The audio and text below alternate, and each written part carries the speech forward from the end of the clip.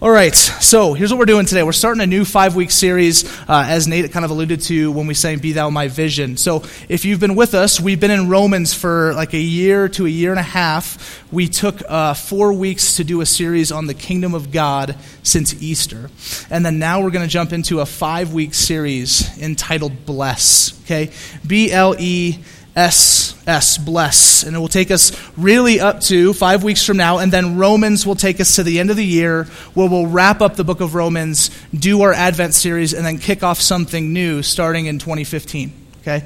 But this 5-week series, and this has the opportunity for us to be, I think, 5 of the most formative weeks for us as a church community of anything we've preached here.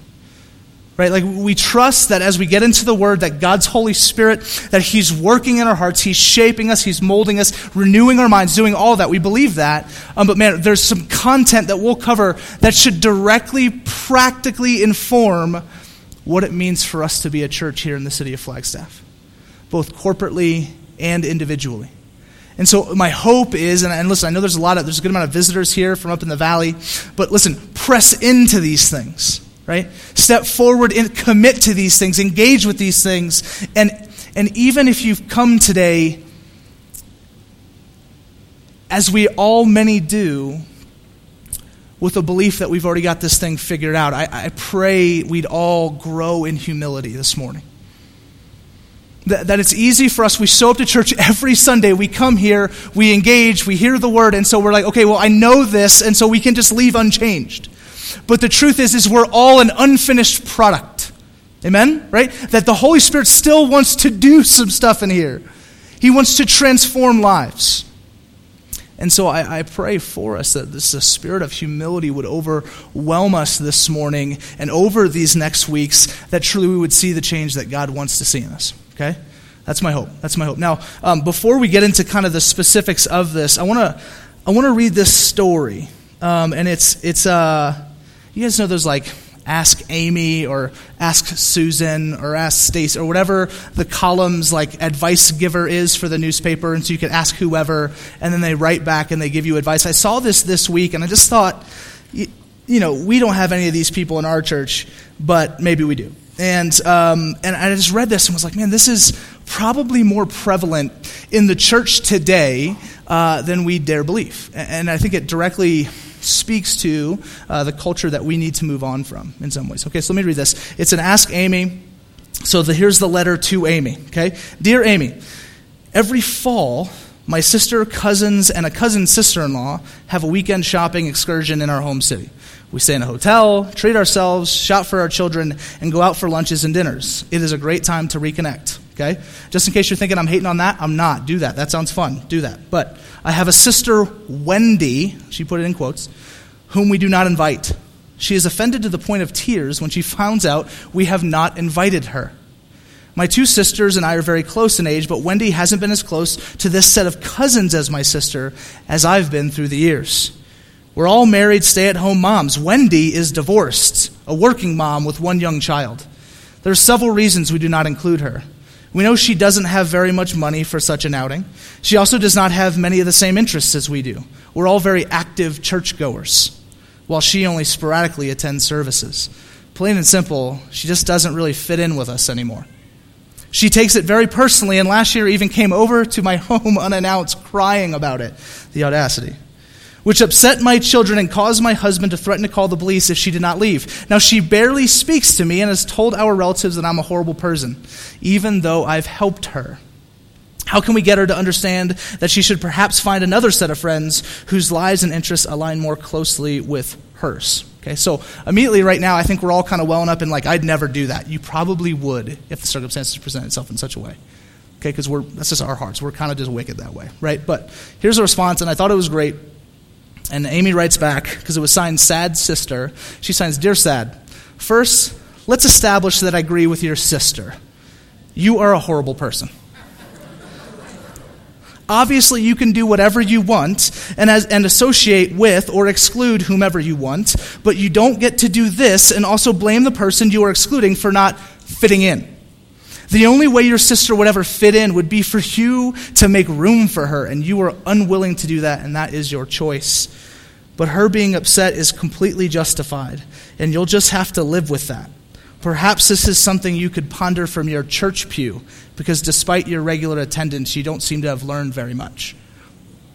So I read this, right, and I'm just like, okay, and Amy, not a Christian, did some research. Okay, so Amy, given the advice, not a believer, not a lover of Jesus, and yet lives in a moral standing in a way to bless and serve the people around her better than someone who's here every week. And so I didn't want to show up this morning and presuppose that we all get this.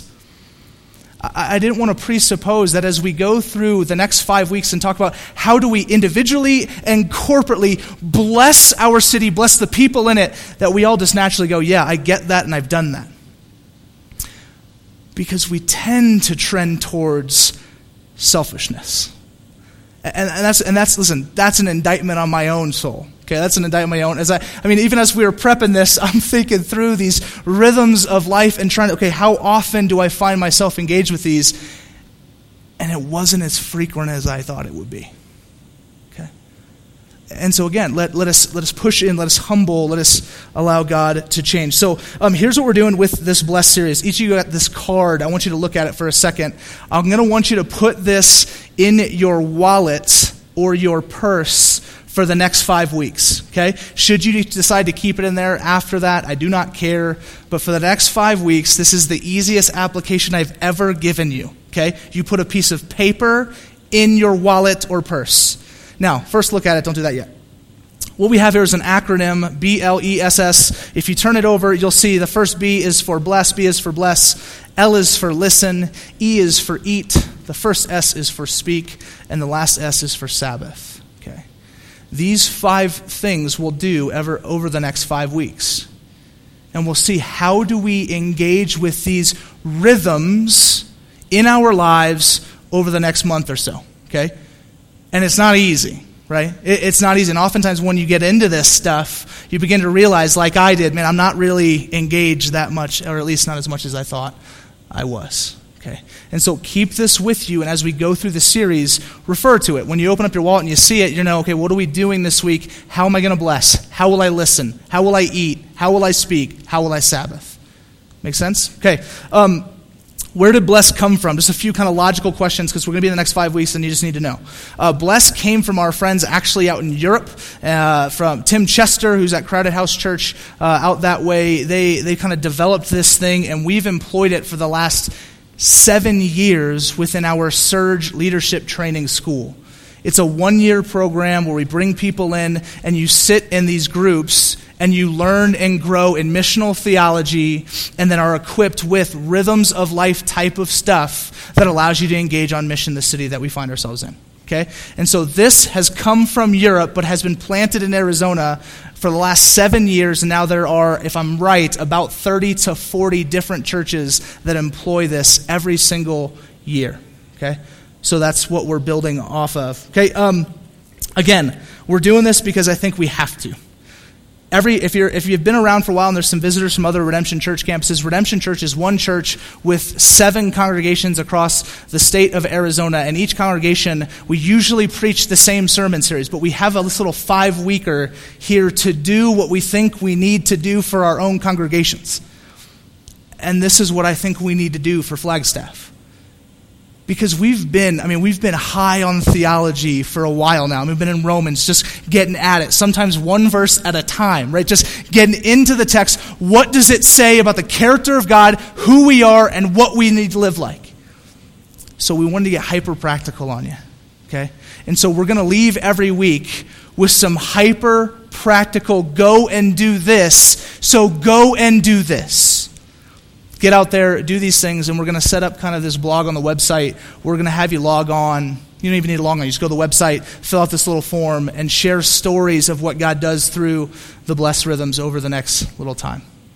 Last part that I'll say in logistics before we kind of move on is that these 5 rhythms, and we'll focus on one a week, so bless this week, need to operate in 3 different contexts. Okay?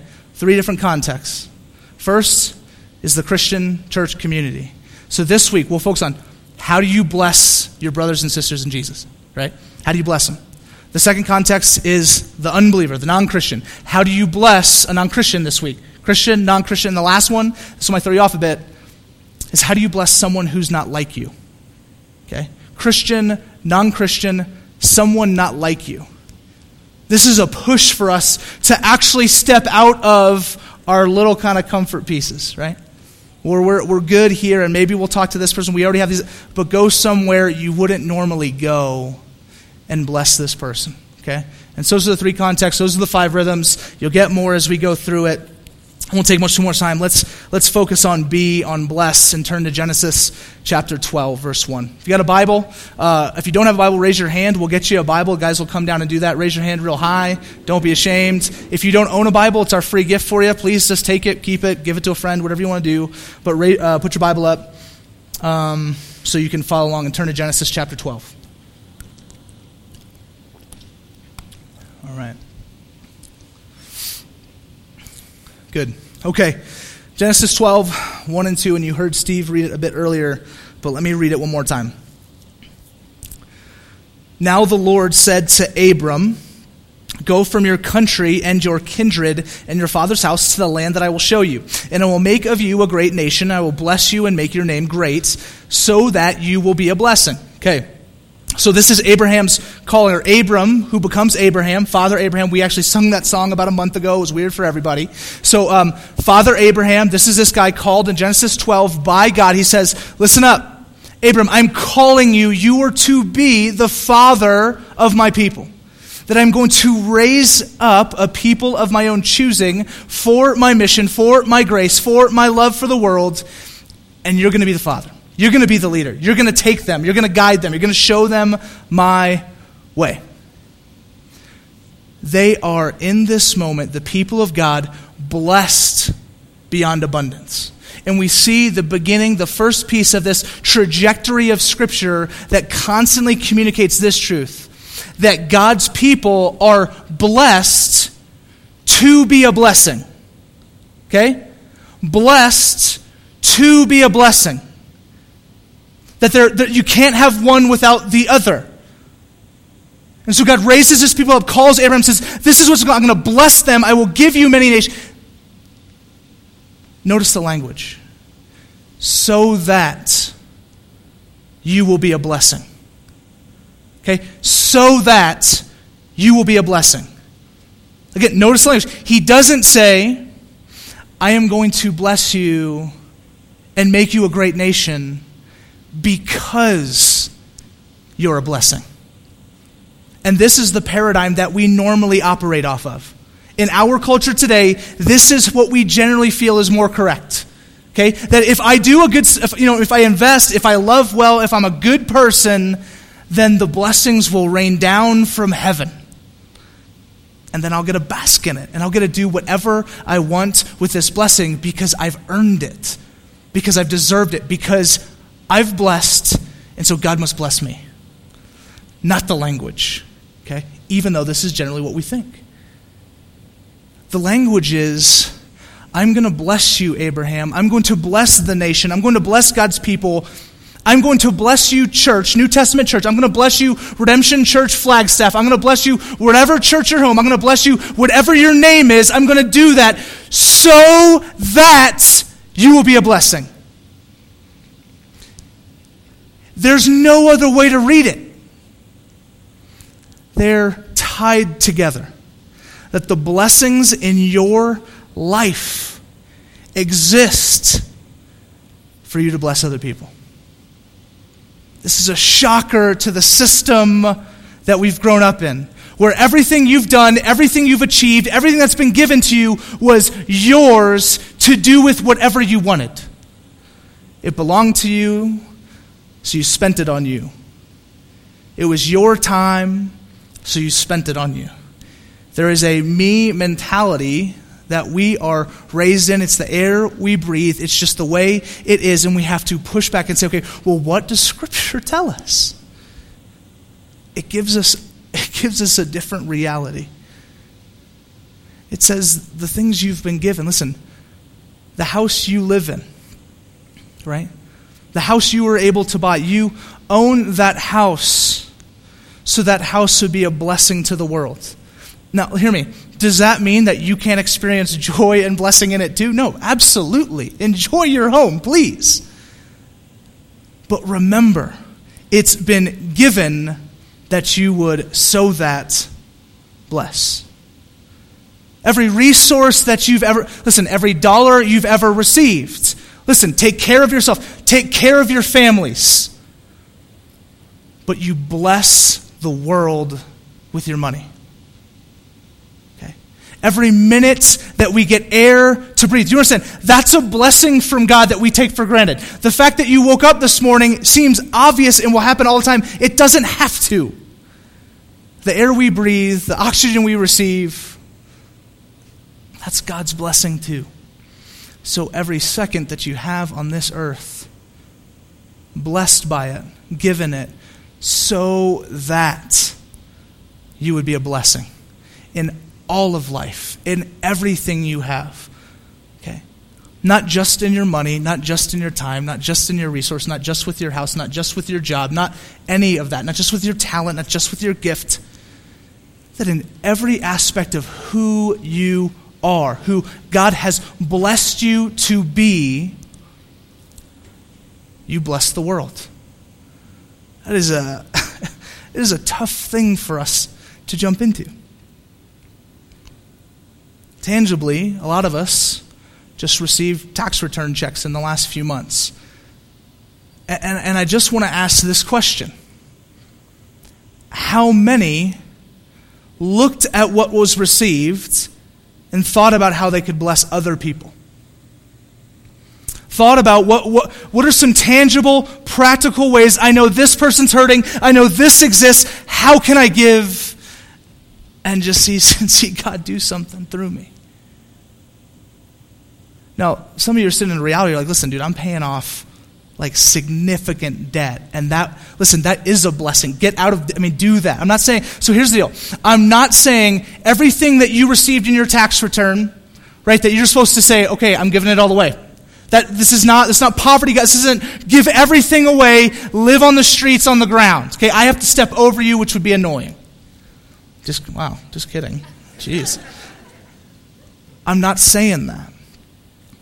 But what I am saying is we at least need to have the conversation. Okay? We at least need to have that conversation. If you're single, you need to have that conversation with yourself. You just received this lump of money. What am I going to do? As a couple, you receive this lump of money. What are we going to do? What are we going to do to bless others? And again, maybe it's not give it all to this. Maybe it's we got stuff we have to take care of to get us in a better position to be generous later. I don't know. But you have to at least have the conversation. The gospel doesn't allow us to not have that conversation. The gospel does not allow us to not get down on our knees and ask God, what would you have me do with the blessing that you've given me in my life? Let us be transformed to be those people. Now, we struggle with blessing big time. And we already kind of alluded to it, and I think it's because we think we earned it. We think we deserve it. That we've worked so hard, and so the stuff that comes, that's owed to us. And so then we have free reign over how it's stewarded. Okay. There was a case that I just heard about, and it happened a little while ago, but I was reading some more about it. I heard about it a few months back and read some more this week. This kid was driving along when he was finally given the breathalyzer, which was 3 hours after the accident. He blew a .24, which is 3 times the legal limit in this state. Okay, driving drunk, kills 4 people. Okay, kills 4 people. Goes to trial. His attorney uses this defense called affluenza. Okay, affluenza, which is a mix of the terms affluence and influenza, flu. So what the defense said was, this poor kid, had been so spoiled with affluence, given so much in life, and not taught how to steward it well, that they mixed that with a virus and said it overwhelmed him, took over his life, and he's not responsible. He got probation. I'm not here making a case for he should be in jail. I don't care. What I do care about is the deeper level of what we've created in our society that says all of this stuff is going to keep coming to you and we don't have to tell you how to use it. It's creating these times. It's creating a situation where we're inventing words, where we take a virus and mix it with gifts. It's got to be a problem for us. This has to be an issue for us as we think of this premise that God only blessed us so that we'd be a blessing. These are very contradictory stories between what we're receiving from God and His Word and what we're receiving from our culture at large. Okay? Very different things, and we need to ask the questions. We need to have a conversation and sift through the implications for us individually and corporately. Okay. So now we get into some of the practical piece of this, right? So theologically, blessed to be a blessing. Practically, there's many of us, and I get it, we run into I just don't even know what this looks like. Like, how do I bless? How do I give? How do I engage? How do I love in these ways with my time, resources, finances, whatever? How do I do this? And I think even scripturally, we get a pretty good answer in Ephesians 2, verses 8 through 10. So turn there. Ephesians 2, starting in verse 8. I'll give you a second. Okay. Ephesians 2, verse 8. It says this. For by grace you have been saved through faith. This is not of your own doing, it is the gift of God. Not as a result of works, so that no one may boast. For we are His workmanship, created in Christ Jesus for good works. Here we go. Which God prepared beforehand that we should walk in them. Okay, so someone said, sit here right now, okay, well, what do I do? What does this look like? How do I don't even know the first step into engaging, and maybe a Christian brother, right? So we've got a lot of brothers and sisters in Christ, and so you're sitting next to the person that you came with, and you're like, okay, I'm going to give this person like a hot dog this week, and then bam, I'm in, right? But then you go to the next level of non-Christian, you're like, okay, well, I don't know too many of those because I'm a Christian, and so what am I going to do there? Right? And then you even go to the thing where you have to find someone you don't really engage with that much, someone that's pretty different from you in any different way that we don't normally trend towards, and we begin to have to think to ourselves, well, what does that even look like? I want to contend with us this morning that the first thing that we must do before we get there is we got to talk to God about it. We got to pray. Scripturally, it's that simple. Ephesians is saying, listen, I've blessed to be a blessing, right? That you've been saved through faith. It's a gift of God. You didn't do anything. You've been blessed so that you'll be a blessing. So go. And here's what He's going to do in the midst of it. He's not just going to say, go and do your thing and I hope it works out. He's going to say, go and do your thing, but guess what? You're going to walk into good works that I've already prepared beforehand. That all around your life, when you guys leave this morning, you get back in your cars, you drive home, somewhere in that midst, there's something. I almost guarantee it. Pray. Talk to God. God, where are those opportunities? You're saying that you've given me this new life, that you've saved me by faith, a gift from God, not anything to do with me. You've blessed me in that way that I would then in turn walk in good works you've created. Where are they? Ask God, where are they? And ask Him to show you. Ask Him to reveal to you. And sometimes it's going to be as obvious as it could possibly be. Like the story that we shared on Easter, right? If you guys remember. The eunuch who says, hey man, come on up. He's reading Isaiah and asks Philip to come up and talk to him about Isaiah. Hey, what does this mean? Who's Jesus? Sometimes it will be that obvious. Other times, man, we just need to listen and be a little more creative with the way that we bless. But this should be a peaceful thing for us.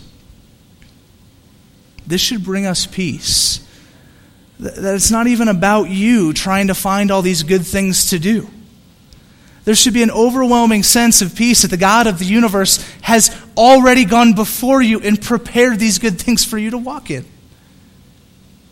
It's like knowing that you're walking into an interview knowing you've already been hired. Right? I don't know if anyone's ever had that happen to them. I have, and it's the greatest feeling because you just say whatever you want, right? It's like, what's your favorite thing that's work? Nothing. I hate it. You're hired. So it's just, if we know that God is moving, if we know that he's preparing these things for you to do, and you to do, and you to do, for each of us, based on who you are, man, peace. All right, God, I'm open. We get that Isaiah 6 thing, right? Isaiah, here I am, man. Send me. Let's go. Let's do this. I'm going to trust that you've got this in order.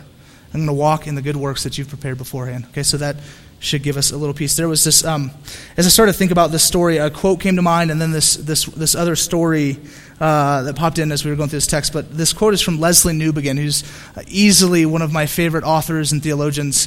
And he said this: our business, talking about the church, is to go outside the church walls, become aware of what God is doing, and cooperate with him. Okay? That the truth is listen, you're not doing all that much. That it's God that's at work, it's God that's on mission, it's God that's preparing hearts, it's God that's saving, and we just cooperate with him. We join him in his mission. He's going, we walk out the walls, we link arms, and we go. We talk to who we're supposed to talk to, we give to who we're supposed to give to, we bless who we're supposed to bless to. Okay. He's already doing these things. See, the story that came to mind was my friend and I, we were in Pacific Beach, California, which is one of my favorite places on earth. I lived there for 4 years. Just great. And we went down to the boardwalk one night, and we're out sharing our faith with my friend Katie, who is just a rock star and was so encouraging to me in these days about, we got to get out there, we got to love people, we got to talk to people about Jesus. The whole deal. And so we're walking around the boardwalk one night, and we're just praying. And we're just praying. We weren't like singling anyone out. We're not like looking for the red jacket with the cross on it that has like an upside down Lucifer. It was just, hey, God, where do you want us to go? And so we're walking along. We're both on the boardwalk, and we see this gal, and she's off sitting on the shoreline. The waves coming over her feet, and there's a moon. It's dark. It's night. Moon's in the background. Picturesque moment. And for whatever reason, I kid you not, Katie, I started to run to this girl. And we're walking, and I'm starting running through sand, and I'm not the most fit guy, so this is pretty intense for me. And so I'm moving, and then I slowed down a good ways from her so that she didn't all of a sudden think there was someone coming to tackle her. So I stop and I start walking. I'm trying to get my breath, and I finally walk up to her, and she turns to me, and I just say, I can't remember exact words, hey, how are you? This is kind of what we're doing. We just love to talk to you about life and about eternity and just really getting up in there, right? And as soon as we get there, just tears. I'm talking bawling, tears, sobbing. I say, what is going on? We haven't even told you anything yet. She's crying. She says to Katie and I, literally 1 minute ago, I prayed for the first time to God. I was going to kill myself tonight. And I said, if you would give me a sign that there's more to this life than me, then make it happen. And here comes this barreling half Asian curly-haired freak to tell her about Jesus. Nothing. Listen, that was not my obedience. That was not I didn't arrange this. God was just doing something. God was doing something outside the church walls, and I said, all right, well, how are we going to cooperate with where he wants us to go? Pray. God continues to just do that for our church. And the whole church in the whole world. This is not about us, right? That the church would begin to understand that God is on mission for his creation, and he wants us a part of it. Let us trust in what he's doing and seek to bless the world. Okay. Last text I want us to look at. Matthew 5:14 through 16, and this, I think, I want this to land as the chief purpose for why we're doing this series and why we bless the world. Here we go. Matthew 5, 14 through 16. Start turning there. Matthew 5, 14 through 16. He says this, "You are the light of the world. A city set on a hill cannot be hidden, nor do people light a lamp and put it under a basket, but on a stand, and it gives light to all in the house. In the same way, let your light shine before others, that they may see your good works," and here we go, "and give glory to your Father who is in heaven." Okay. And give glory to your Father who is in heaven. At the end of the day, we're not about results. Okay? Like, we're about glorifying God. We're about telling people about Him. Because you don't save and I don't save. We don't grow the church, God grows the church. We jump in, we cooperate, and we give glory to God in our good works. We're not deceived by a gospel that says, okay, you've been saved, you've been blessed, so have a seat and enjoy. Instead, we believe in a gospel that says, you've been blessed, you've been given much, you've been saved, not of your own doing, you didn't deserve it, so you gotta go. You have to go, and you have to give God glory. At the end of the day, this is what we're about. That's why we come in here on every Sunday morning. That's why we spend all the time setting this place up. That's why we disciple as many people as we can. It's why we share the gospel and good news about Christ's life, death, and resurrection, is that God who is in heaven would be glorified. That He would be made famous. That His works would be told of across the world. And He would receive the worship that He is due. That has to be our utmost goal. And then we pray and we trust the results and we leave them to Him. But we are active and we're getting after it. There's this last quote I want to read. I try to not do quotes, but this one was just too much for me. I loved it. And it's by this guy, Rodney Stark. He's talking about the early church and the way that they blessed people and the cities that they found themselves in. Just very practically, early church, how are they doing this? What did this look like? What would people on the outside of the church say about the church and the way that they're loving people in cities? And it said this: Christianity in the early church revitalized life in all Greco-Roman cities by providing new norms and new kinds of social relationships able to cope with the many urgent urban problems. To cities filled with the homeless and the impoverished, Christianity offered charity and hope. To cities filled with newcomers and strangers, Christianity offered an immediate basis for attachments and love. To cities filled with orphans and widows, Christianity provided a new and expanded sense of family. To cities torn by violent ethnic strife, Christianity offered a new basis for social solidarity. And to cities faced with epidemics, fires, earthquakes, and pains, Christianity offered effective care and nursing services.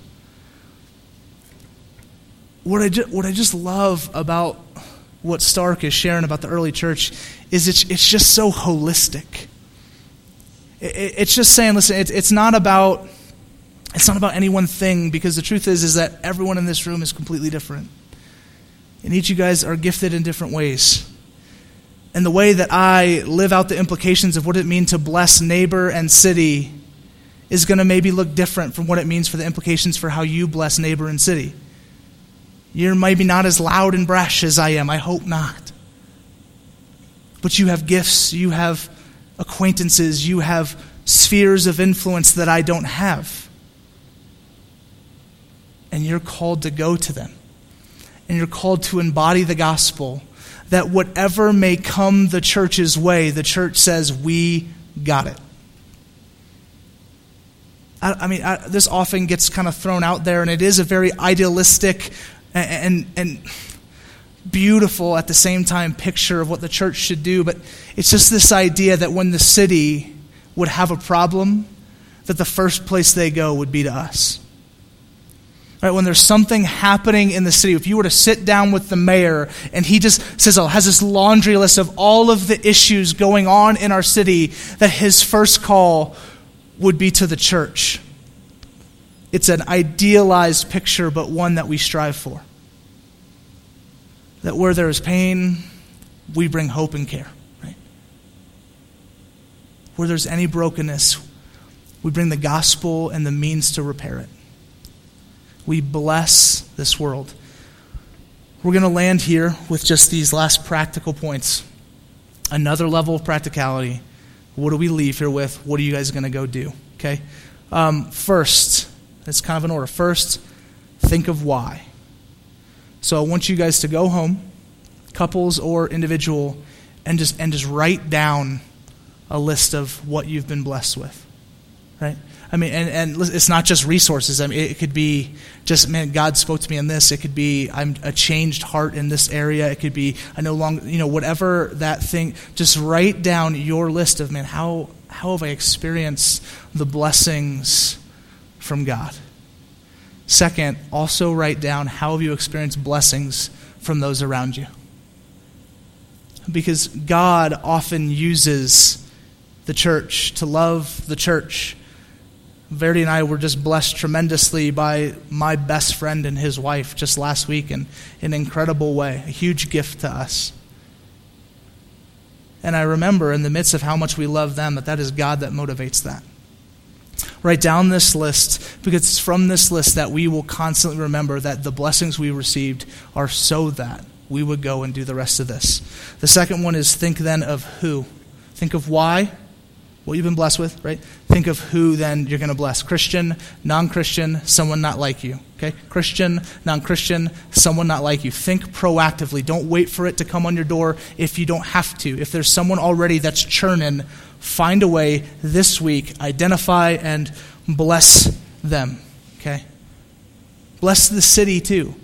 I mean, pick up trash. I mean, whatever it is. Oftentimes people are like, well, why care for the city? There's people. Yeah, but here's what you have to understand about the city. The city, it's much like, I've heard the illustration, it's much like a boat, right, that has holes in it, and they're sinking, okay, and there's a bunch of people in the boat that need to hear the gospel, but instead we're just yelling at them with a megaphone instead of helping to fix the holes. Oftentimes we need to fix the holes to sustain the boat, that the preaching may be effective and long, that we can consistently engage with people, okay? So, love the city. Bless the city. And then lastly, get down to the think of how. So, right, the why, what have we been blessed with? Write those lists, single, individual, identify who, and then get into the how. What's this going to look like? How practically are we going to do this? And listen, here's random ideas, okay? Set aside a X amount of dollars every day. And listen, we did this exercise once before with my RC or small group in college, and we just said $1. $1, we were going to seek to find how we're going to bless someone every single day with $1. And when you do something as little as that, you got to get pretty stinking creative. There's not a lot you can do with $1, okay? But some of the stories were magnificent because all of a sudden you realize it's not about you and the dollar, it's about what God's doing, okay?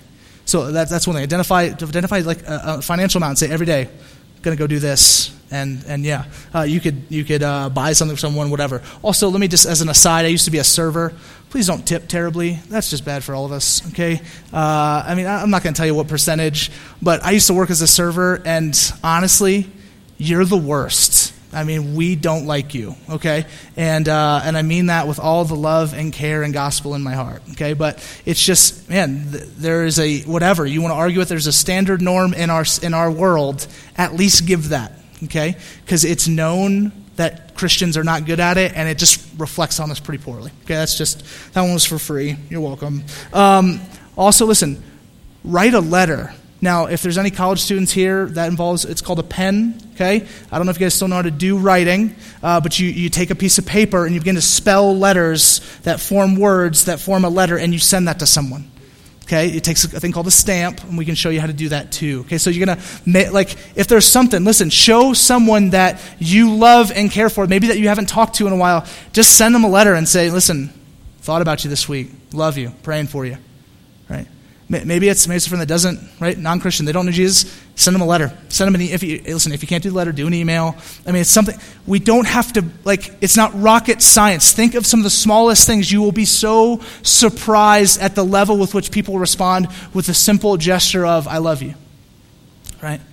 There was a guy I saw, he was doing this prank it forward video on like funnyordie.com, and it was for Easter or something, and he went out and he just went on a college campus and would tell people that they're beautiful.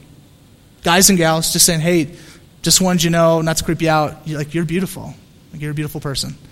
And you just see these people like completely disarmed, like, what do I do with that? Like, are you sure? Like, it's just, you're beautiful. And it's amazing because the culture we live in is just, they don't experience love and blessing all that much. And so it doesn't take much for us to engage in love. Email, a kind word, whatever. Just identify a number, right? Like, I'm gonna compliment this many people a day. I'm gonna say something to my barista. Listen, we don't have to reinvent. It's just love people well. Pray and love people well. Think of that stuff this week. And then lastly, there are some of you in here who are extremely gifted in your vocation and in the talents with which you work, okay? There is a conference that we just went to, and they're talking about these two guys that were working at a church in inner city Baltimore, okay? And they began to notice everywhere they looked that there were these, just incredible amounts of these random like micro loan places, right? That you get like an advance loans on your check, and so you could go in, and then the interest rates on those things are like insanely high, 25, 30%. And so what was happening, it was taking people over 125% of their original loan that they had to pay back, and so they were over doubling the amount that they originally got. They had to pay back, and it was driving people into poverty. And so these two guys, two lawyers, said, hey man, we could do that, and we could do it better. And so they developed a new system where they could give the underprivileged of inner city Baltimore these micro loans that would allow them to invest in their life, get their paychecks earlier, but at interest rates and on timetables that were manageable, along with financial coaching and the entire deal. Now, this is a little bit bigger. This requires more than just today, but I want us to be a church that dreams up that type of stuff, that begins to see, okay, this is what I've been gifted in. This is what I've been blessed with. These are my skills. How do I use them to bless the people of this city? And there's nothing too small and there's nothing too big, because chances are, again, God's the one who's working in it anyway, so we just jump in and have fun. Amen? Let's pray.